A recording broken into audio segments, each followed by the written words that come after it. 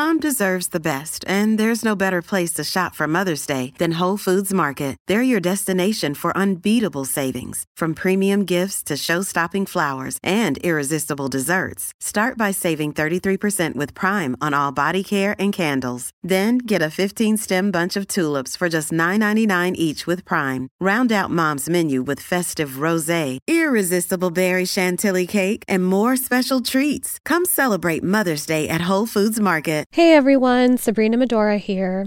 This week we're re-airing a previous episode of Homemade with guest Duff Goldman. He's a pastry chef, cookbook author, and television host of Duff Takes the Cake and Kids Baking Championship. Listen along as he and Marty Duncan chat about fondue, advice on how to keep your cakes moist, and a helpful tool for sifting flour that you might not have thought of before. Thanks for listening and enjoy this discussion from August of 2020 with Duff Goldman on Homemade.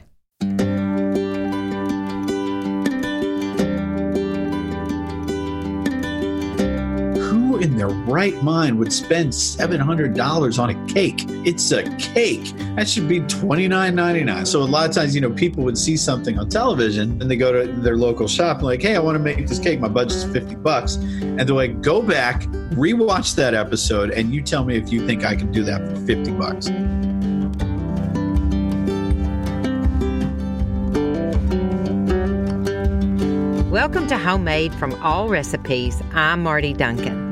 On this podcast, we celebrate good food and the people who make it. I don't know about you, but I am totally addicted to TV baking shows. And my guest today is one of the best bakers you'll find on television. He started out with Ace of Cakes and now has a ton of Food Network shows, including Duff Takes the Cake, where he and his team work around the clock to create some truly epic cakes. Duff Goldman is so creative in the kitchen. Like if you wanted to make like coral out of sugar, you melt sugar and you pour it into a bucket of ice. And then as the sugar like melts through the ice, it gets hard. And then you pull it out, all the ice melts away, and you have this like weird shaped piece of sugar. That's how you make On his Kids Baking Championship show, he challenges the contestants to be just as creative and brave. He's absolutely amazing, and I am tickled to have Chef Duff Goldman on the show today. Oh, thanks for having me. This is really fun. I appreciate it because I know how busy you are. You've got a new book coming out. You've got a new television show. You're consistently taping your competition shows, which I think have so encouraged kids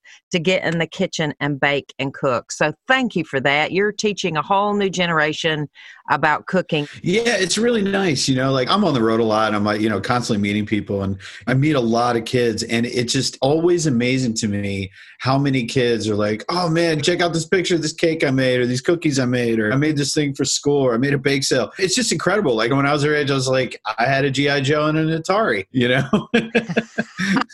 Well, I had to cook with my mom, and we had a big family. There were 6 of us, and my mother made everything from scratch. So I was always in the kitchen cooking with my mom, but she was more known for her baking than anything else. Her biscuits, rolls, pies. We had a pie or a cobbler every single day. We weren't allowed to have sweets from the store, but we had some kind of a dessert homemade every single solitary day. When you grow up like that, because I did too. Now, my mom didn't really bake that much, but she's a really amazing cook. She's really, really good. We ate at home and she made everything from scratch. It was great. And then I got to that age where I went to friends' houses and their parents would make dinner. And I was like, do you guys eat this way all the time? Right. It was weird because all is awesome food. And then you get out in the world and you realize not all food is awesome.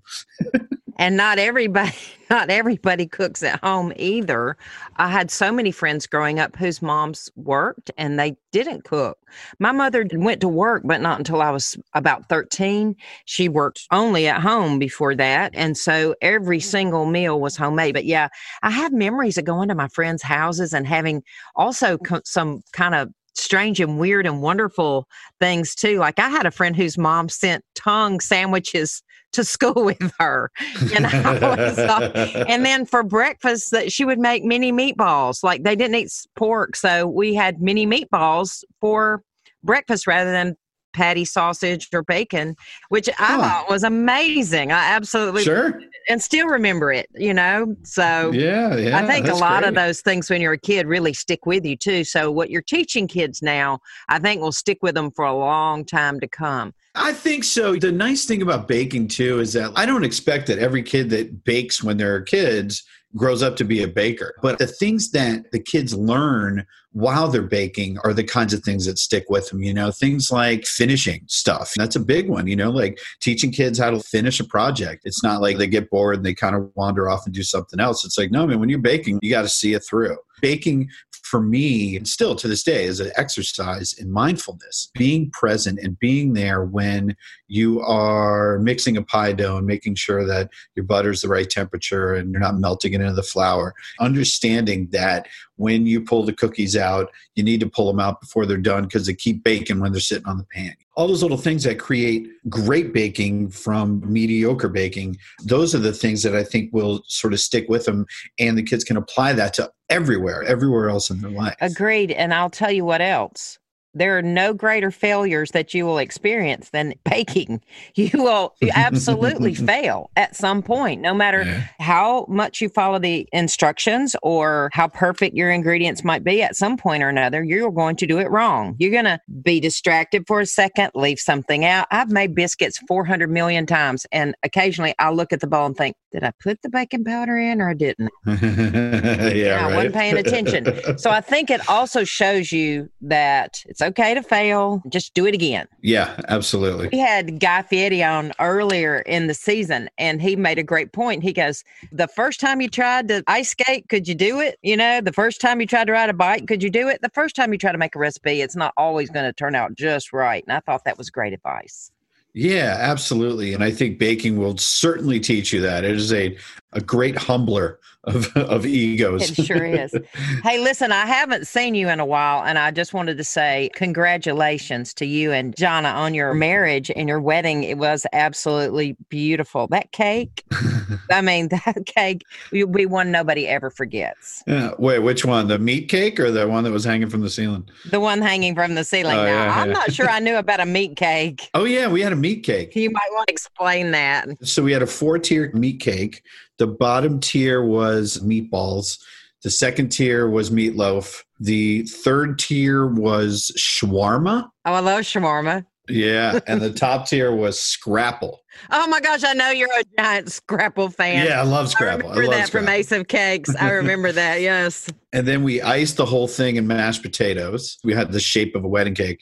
And then we made roses out of bacon. And then the bride and groom on top were hot dogs, and their clothes were made out of deli meat. I bet you everybody listening to this podcast is going to go Google that meat cake right this minute to see a picture of what that looked like. What a fun thing. That is a great idea. Hey, for people who don't know, tell us what Scrapple is, because I know you're a big fan. Scrapple is like everything that they don't put in sausage. They add a bunch of spices and seasoning to it, and it comes in like a loaf. It's sort of like a pureed meat loaf, cube, block, and you slice it up real thin. It's got a really high fat content, and you slice it real thin, and you dust it in cornmeal and fry it in a pan.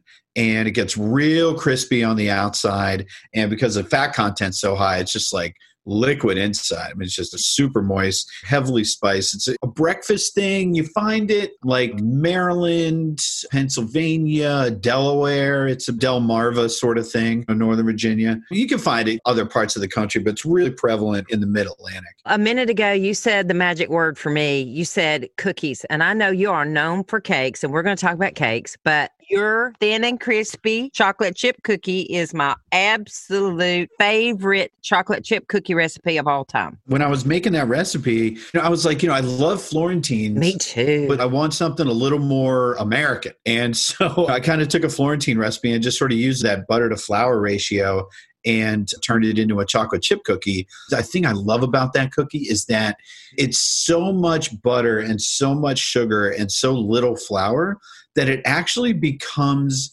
almost a confection in the oven where that sugar starts to caramelize. It gets really crispy. It just gets this really incredible texture. I was in Israel and I was doing a baking class with a group of kids. They were like kind of at-risk youth. They went through a bunch of programs and this was kind of their last stop before they really go to big boy jail. I was teaching them how to bake and I made these cookies for them and I could tell they'd never eaten anything like it. It was just very different than Middle Eastern baking. And it was really, really cool. They really were like, wow, that was amazing. It's so different than a lot of the phyllo sort of base pastries that they were used to. That I don't know, it made me feel good because like, all right, you give somebody something they've never tried before and it could be really strange. And they were really into it. Those cookies are the best. If you've never tried them, y'all, here's the deal. They're crispy on the fringe like you like, and they have just the tinge of not really fluffy, but texture in the middle where most of the chocolate chips go. But the edges are just like you snap almost like a potato chip. They're crispy. I mean, so good and buttery. If you go, I think it's on your website, duff.com. Y'all can find that cookie recipe there. And let me tell you, it's a great one.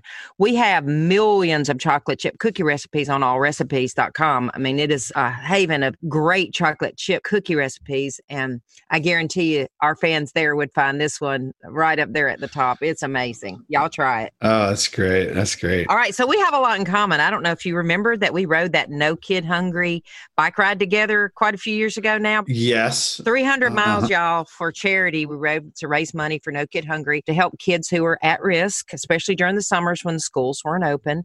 And Duff and I, neither one of us bicycle riders, really. I don't know how you got conned into that. I got guilted into it. I'm like, I don't even have a bike. I rented a bike.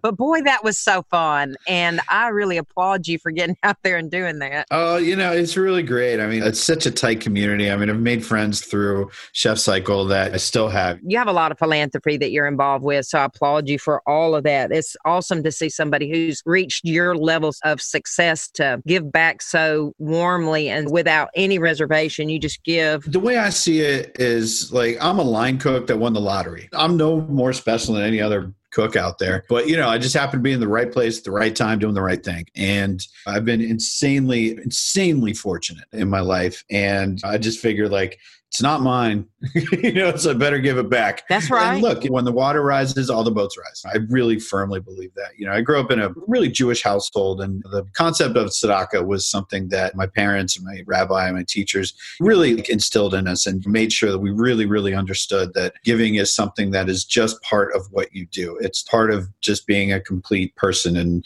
whether you have $1 to give or 10,000, people need help. I need help sometimes. Me too. Everybody needs help sometimes, and you spread it around. You make sure that you're putting that stuff out in the world because, you got a choice. You're going to put energy into the world. You got a choice of what you can put out there. And that's the one that I like to put out there. So it's good. It's good. And you've got a big, giant heart. So, and I think your dedication to kids cooking, all of that is very evident. You have patience. You're lovely with those kids. You encouraging, and sometimes a little tough love, but in the most genuine and lovely way. I try. What is the worst thing you ever had to eat on one of those baking shows as a judge? Oh, man. First season, this kid, Matthew, made hot dog flavored ice cream. You had to call him out, too. Oh, yeah. Matthew with the hot dog flavored ice cream. Matthew, you know who you are.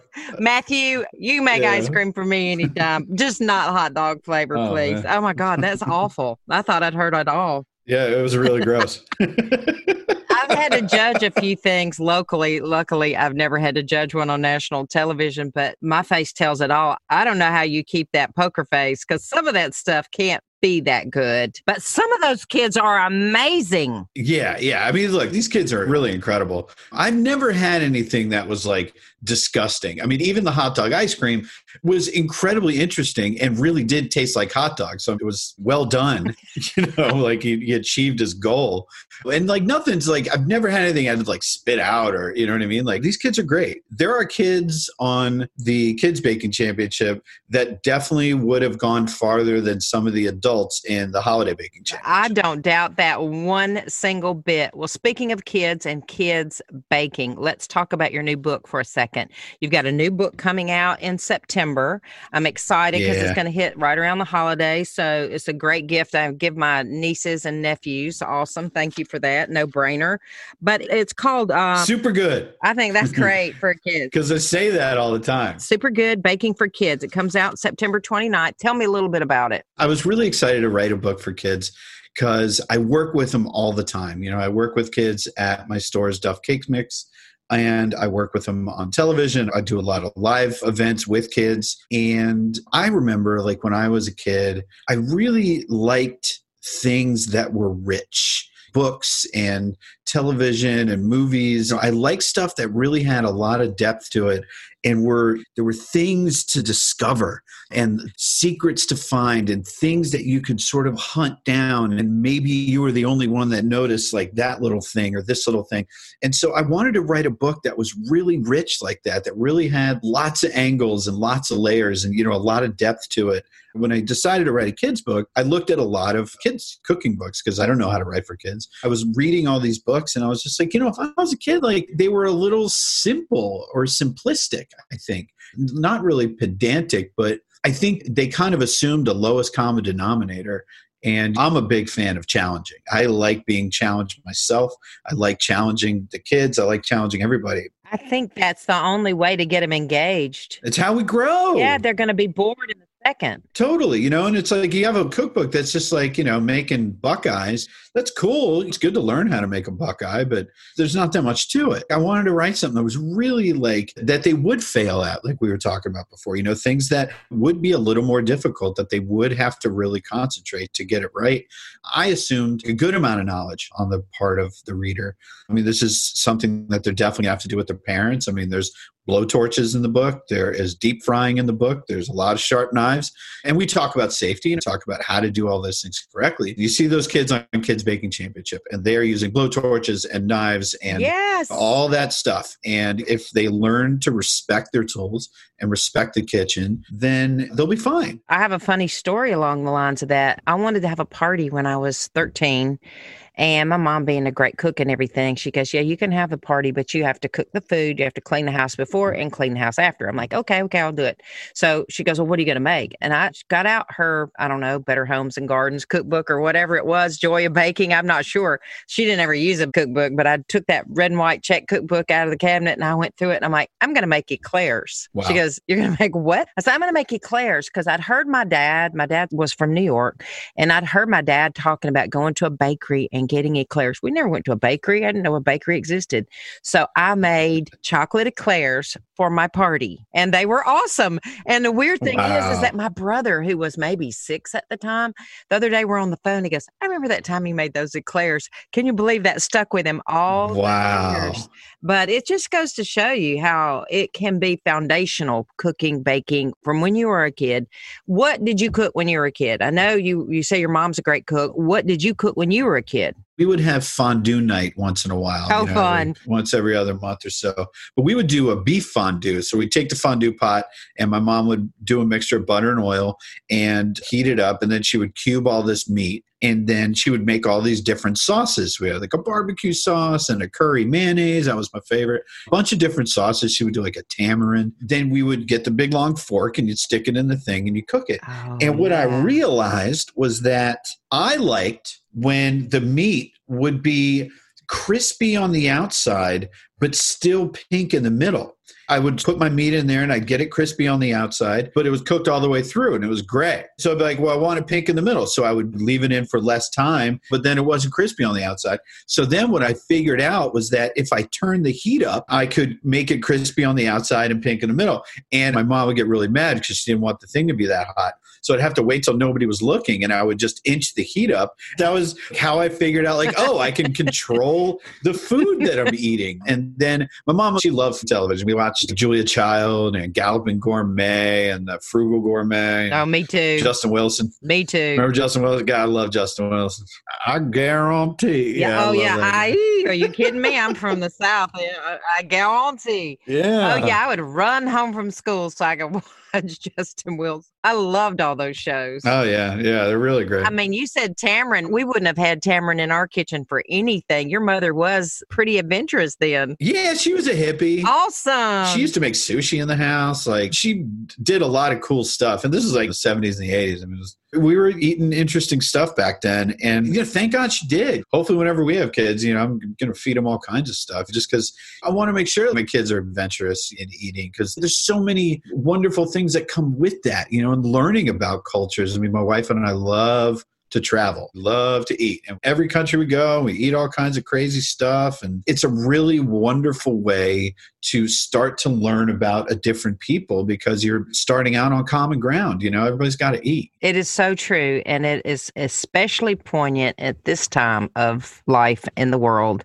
that is where I think our most common ground is, at the table, breaking bread. Absolutely. People from everywhere can identify with sitting down at a table together and sharing a meal. I think that's why the Bourdain shows were so well received, besides him, of course, but people were just so fascinated to see other cultures and how they broke bread and ate and welcomed a guest into their life. Yeah, absolutely. Being in different places and just understanding how people eat and seeing this ritual that happens around food and how things are different, I think is really telling when in America we go to the drive-thru and then we get some food and we sit in our car and we eat. My friends from other places find that to be the most ridiculous thing. They're like, what do you mean you have a meal in your car on the go? You need to sit at a table and It's eat. Weird. It is a weird thing. It's very American. Just sit in your car and watch other people eat. Not even sit, drive. Yeah, or that too. This is even worse. Yeah, terrible. I'm guilty. But then you go to other countries, a place like Hong Kong, for example, where like, geez, every 5 feet, somebody's cooking something delicious. Or like Bangkok, same thing. That's an amazing city for food. It truly is. Just food everywhere. My wife and I, part of our honeymoon, we were in Thailand. And one of the things that we do in all the countries we go to, we like going to grocery stores, because it's really interesting to see just the products that people are eating and the different kinds of chips and the different kinds of candy and different cuts of meat that you see in the butcher. And we went to a Tesco in Chiang Mai, Thailand. Right. And it was, massive, huge grocery store. These massive aisles. Their potato chip aisle was just amazing. It was incredible. It was like a mall almost, because like within the store there was different like departments, all these other stores, and there was a KFC always. And I was like, hey, let's get some KFC. We're in Thailand. We get some KFC. Thailand and Malaysia, there's a KFC every 3 feet. Oh yeah, they love it. But the cool thing is that we went to KFC and it looks like a KFC and they got the Colonel and everything. And then we got some spicy chicken, and it was different. Oh, really? It was not 11 herbs and spices. It was something else. It was Thai. Right. Definitely had a Thai sort of flavor to it. It was delicious. It was great. But it was really interesting, seeing people, the way they shop. Like when you go in that Tesco, for example, they had these massive bins full of ground beef, and people would take a plastic thing and they would grab whatever beef they wanted and put it in their bag. And it's fine. It's fine. Americans, I don't know, we get really freaked out about food, but it was fine. I go to Argentina quite a lot, the opposite end of the spectrum. You still go to the tiny little towns, and you go to the butcher and then to the baker, and then you have to go to the guy who has the butter, and then you have to go to the guy who has the fruit. You go down the road of the whole town picking up all the things you need to cook. And one time I had to cook Christmas for some guys from Malaysia. And of course, they don't celebrate Christmas like we do. Uh-huh. They don't celebrate Christmas. They're Muslim. Yeah. And so I asked them what they wanted, and they're like, KFC. I'm like, so I made fried chicken in Argentina, for Malaysian style. Yes, Malaysian guys. And they absolutely loved it. It was one of my biggest triumphs, I think. We'll have more with Duff Goldman right after the break.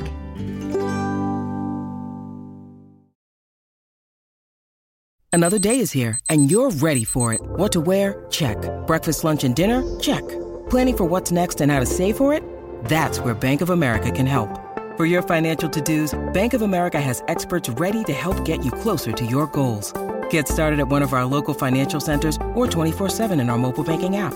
Find a location near you at bankofamerica.com/talktous. What would you like the power to do?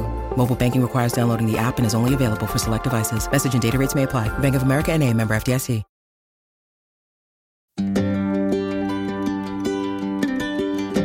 Welcome back to Homemade. I'm Marty Duncan, and today I'm talking with pastry chef Duff Goldman. All right, so this is a cooking show. So I want to try to get some cake tips for home cooks.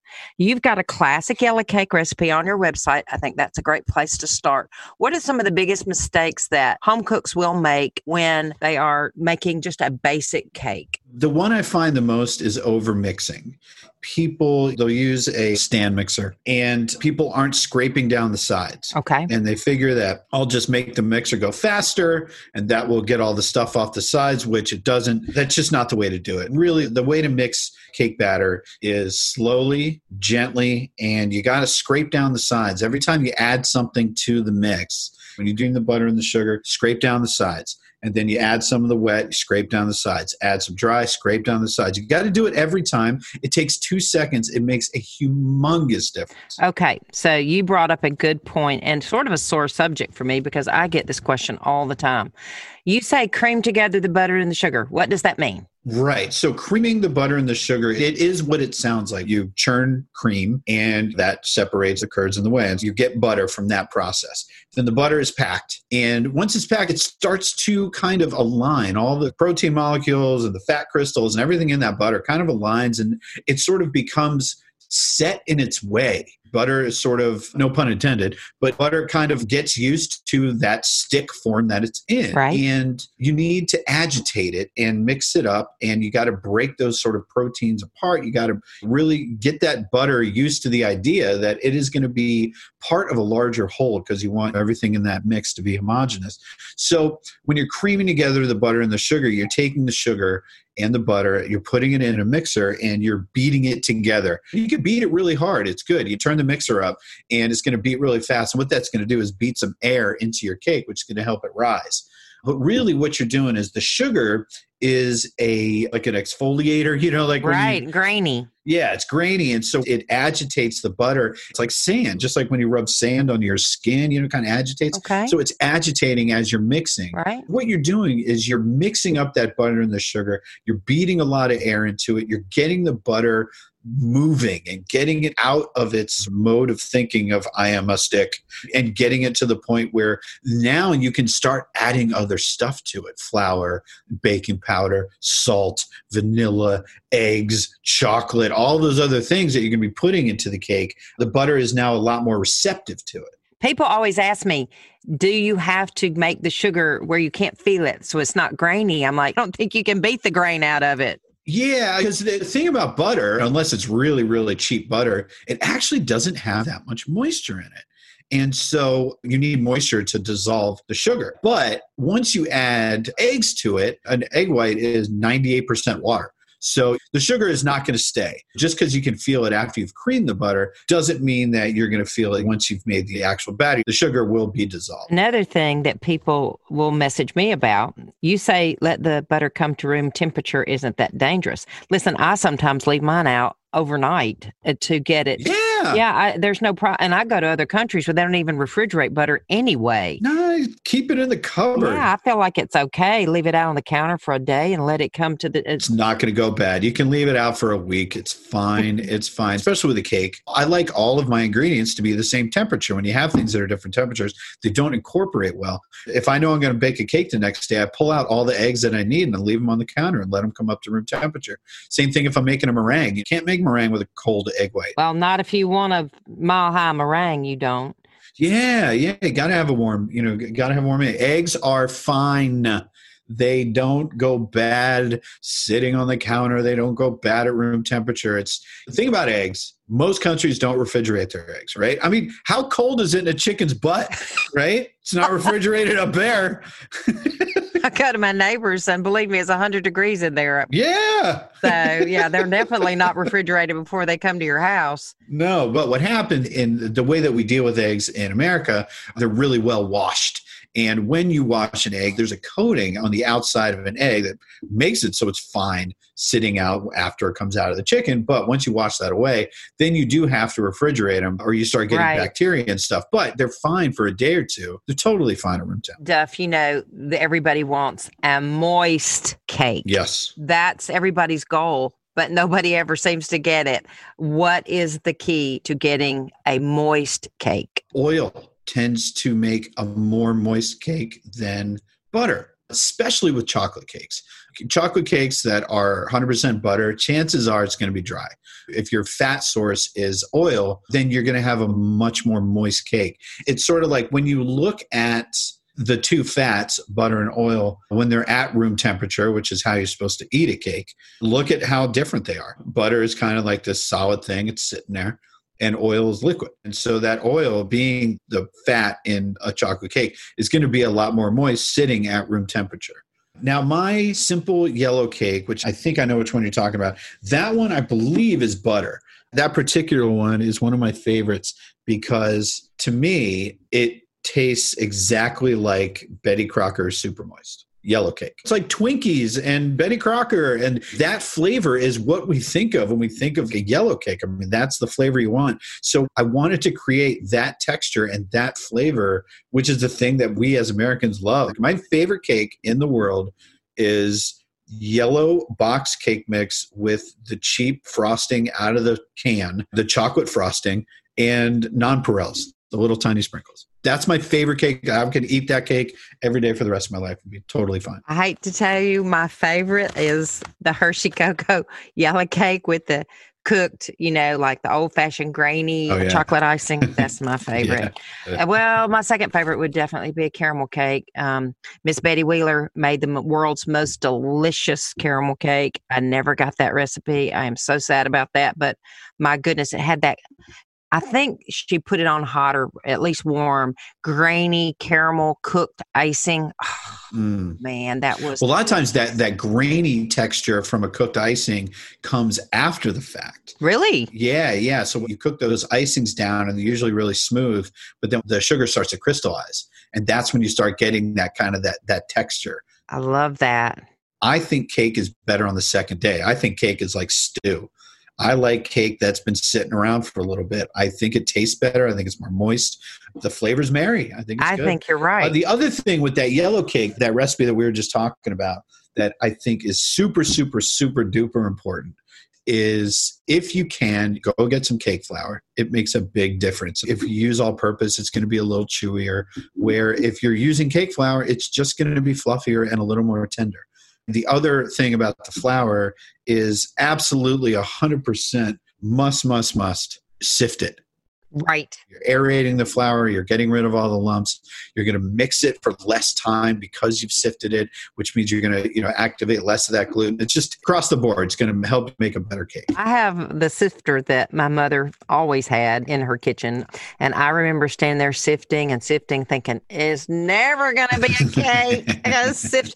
But now you can use I use the little handle kind, like just a little sieve, sort of a very fine mesh sieve, and sift with that. And it takes a second. I use a Tammy. Oh, really? Yeah. Tell everybody what that is. So a Tammy is a flat screen. It looks basically like a tambourine almost, but instead of a drum head, it's got a screen on it. So it's round and it has a screen. You dump all your ingredients in there, and then you take a bowl scraper and just take your hand and just, kind of mix it all up in there, and it sifts through the mesh that way. I take a piece of parchment paper and put it flat on the counter, and then dump all the ingredients into the Tammy over the parchment paper, and then scrape it so it all falls down onto the parchment. Oh, what a good idea. And then with the parchment, you don't take the flour and put it in a bowl. When you're mixing, you can pick up the parchment from the corners and you create like a little envelope. And that way you can really get the flour into the mixing bowl and you're not making a mess. When you go bowl to bowl, it's hard to get it in there because it's hard. There's only a teensy little. I always think, KitchenAid, make that bowl bigger so I don't have to dump half of it on the floor. So now I've got a great tip. Yeah, take that parchment. Oh, great. Thank you. Yeah, pro tip. Yeah, thank you. These pro tips are while we're here. So for your classic yellow cake, what is the icing that you would recommend to go with that? Chocolate frosting. Yeah, like a butter-based chocolate frosting. Sweet, and chocolatey and smooth. Like a fudge frosting is really good. Not like a classic chocolate buttercream, more like the thicker, gloppier, more viscous chocolate frostings. Like you would find, when it was your birthday and you would bring a cake to school and your mom made you like a 9x13, one of those, like that kind of frosting. Frosting, it seems to be something that people have a harder time mastering. People want to know what's the difference between a Swiss buttercream and an Italian buttercream, and how do I know which one I should use? So what do you say to that? Swiss buttercream, French buttercream, and Italian buttercream, those are meringue-based buttercreams. When you say French, Swiss, or Italian, that's referring to what kind of meringue are you starting with. A French meringue is cold, so you whip the egg whites, and as they're whipping, you gently add the sugar until it becomes a meringue. With a Swiss meringue, you heat the egg whites and the sugar together just until the sugar dissolves, and then you whip it.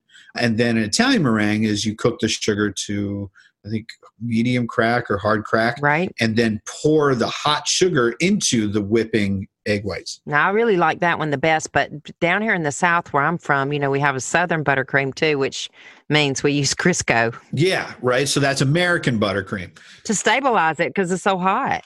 Yeah. So an American buttercream is, you got Crisco, powdered sugar. You can add butter if you want. That is a classic. Now, I'm not knocking it. I love that stuff. But like when you go to the grocery store and you get that frosting that's like, it's like kind of crispy on the outside. Right. A little bit because all that sugar is kind of crystallized. That's an American buttercream. With the meringue-based buttercreams, there's sort of different times that you should use the different ones. I personally cannot taste the difference between a French, a Swiss, or an Italian. Some people say they can. I can't. That's just me. I'll eat a slice of anyone anybody wants to give me. But there's different times when you're supposed to use those. So French buttercream, whip up the meringue, and then you start adding butter to it, let it fall, keep whipping it. It comes back, and it'll be a buttercream. That one's the easiest to make because you're not heating anything up. It's really fast. The French buttercream is the one that's really good for most of the cakes that you're going to make. Most of the cakes. Most of your wedding cakes, things like that. It's going to be fine as long as the cake's going to be inside, climate controlled. Everything's fine. But if it's not, then if it's not, then you got a problem. Now if it's not, you need a more stable buttercream. Right. So when you start heating those egg whites, that's creating stability in your finished buttercream. I got it. So you can make a Swiss meringue. That's when you heat up those egg whites and dissolve the sugar in there. That's going to be more stable. And then if you're going to be a buttercream cake that's going to be outside in July, make an Italian buttercream where you're going to heat that sugar, because that's going to be your most stable and least likely to start to sweat. Duff, while we're talking cakes, tell us a little bit about your new show, Duff Takes the Cake. Oh, well, Duff Takes the Cake's really fun. So everybody remembers Ace of Cakes. Of course. Really fun show, really, really kind of goofy. And those are the shows I really like making the most. I like making things on TV for people. I enjoy the process of bringing people into our world and being like, hey, we're going to make something fun. You're going to come along with us. It's going to be really great. I think it's so helpful. I've been in the wedding industry for more years than you've been alive. And I think it's so helpful for people who are in the middle of a big event, whether it's a wedding or an anniversary, birthday, whatever, to see what you have to go through to get these cakes. Like how to make one. And I think I read somewhere you say you like to, instead of make dreams come true, you like to bake dreams come true. I don't know if I ever said that. I read it somewhere. I made it up. Maybe I just made that up for you, my friend. But anyway, I think that it's so crucial that people understand what has to go into their dream. It's a lot. Yeah. One of the things I love is when I meet other cake decorators and they thank me for educating people that don't understand what goes into these cakes. It's because when they see we're making these cakes on TV, and I'm not saying we're making them right, and we kind of go the long way around sometimes when we're making these things, but you're right. People see what goes into this and they start to understand, like, who in their right mind would spend $700 on a cake? It's a cake. That should be $29.99. So a lot of times, people would see something on television and they go to their local shop and like, hey, I want to make this cake. My budget's $50. And they're like, go back, rewatch that episode, and you tell me if you think I can do that for $50. Right. Get out of town. I think that's really good. So it's sort of like Ace of Cakes, reboot. Yeah. The thing about Ace of Cakes is it's really great, but the problem is when you're trying to run a business and have a TV show right in the middle of it, those two things sometimes don't have the same goal. Right. The TV loves it when we mess up and drop cakes, but our customers don't. So when they wanted to bring Ace of Cakes back, and I was like, listen, we can, but do me a favor. Let's have it in a studio. I'll get all the people from Ace of Cakes to come back and we'll all make cakes on there and it will still be goofy and funny and all of us messing around and being weirdos.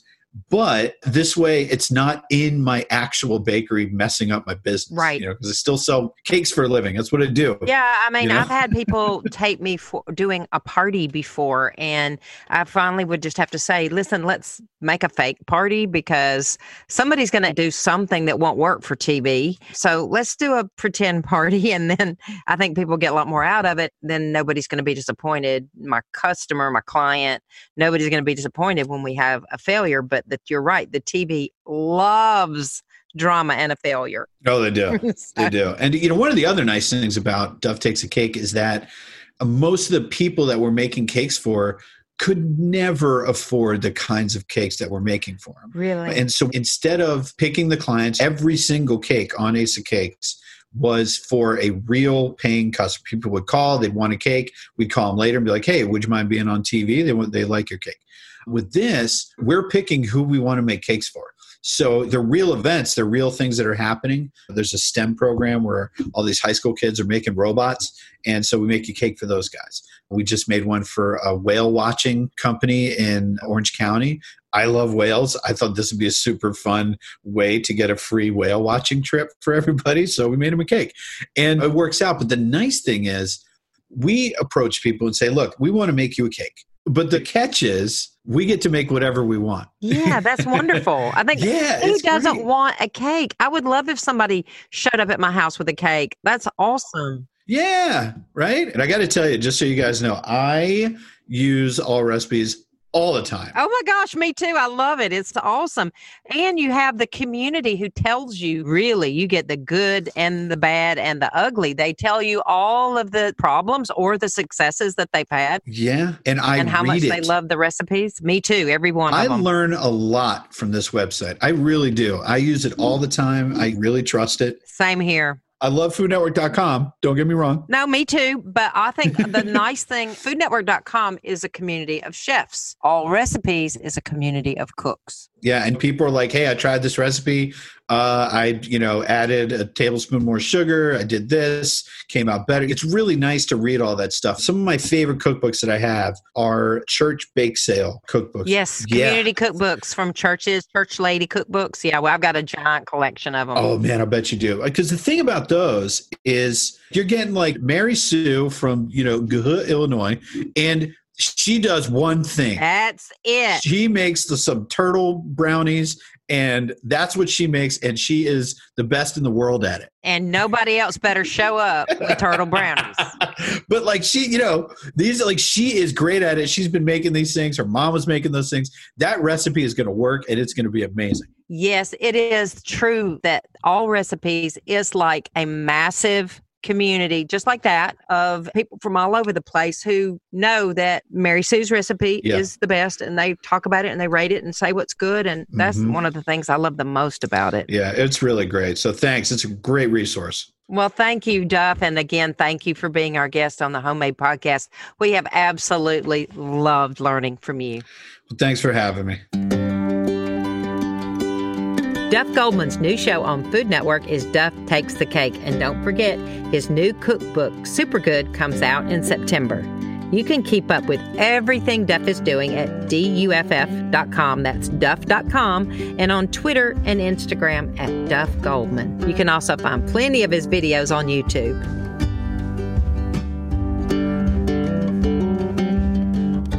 I am really excited about our next episode of Homemade because we have Rachel Ray in the house, and we taped the whole thing from her house. My first day of school, I took a book. The teacher took it away because the other children didn't know how to read yet. And they took away my sardine sandwich. What? And they gave me a bag at lunch, and I took it out of the bag, and everybody made fun of me because it smelled. I went home hysterical crying. And my grandfather basically made fun of me and said, you have 10 fingers, 10 toes, and a brain. He made me count my fingers and count my toes, knocked out my head and said, what's in there? I said, my brain. And he said, well, you have 10 fingers, 10 toes, and a brain. What are you crying about? You don't want to miss it. We talk about growing up surrounded by Italian, Cajun, and French cooking, ideas for how to use those fresh summer vegetables, and her favorite rock bands. Her husband, musician John Cusimano, joins us as well, and we had a blast. Subscribe to the podcast wherever you get your podcasts and let us know what you think. Please rate this podcast and leave us a review if you get a chance. I'd really appreciate it. And don't forget, just like Duff said, you can find thousands of recipes, meal ideas, and cooking how-tos from the world's largest community of cooks at allrecipes.com. You can also find us on Facebook, Twitter, and Instagram. This podcast was recorded in Birmingham, edited in Atlanta, and can be found wherever you get your podcasts. Homemade is produced by All Recipes with executive editor Jason Burnett. Thanks to our Pod People production team, Rachel King, Eliza Lambert, Tanya Ott, and Maya Croft. Thanks for listening. I'm Marty Duncan, and this is Homemade.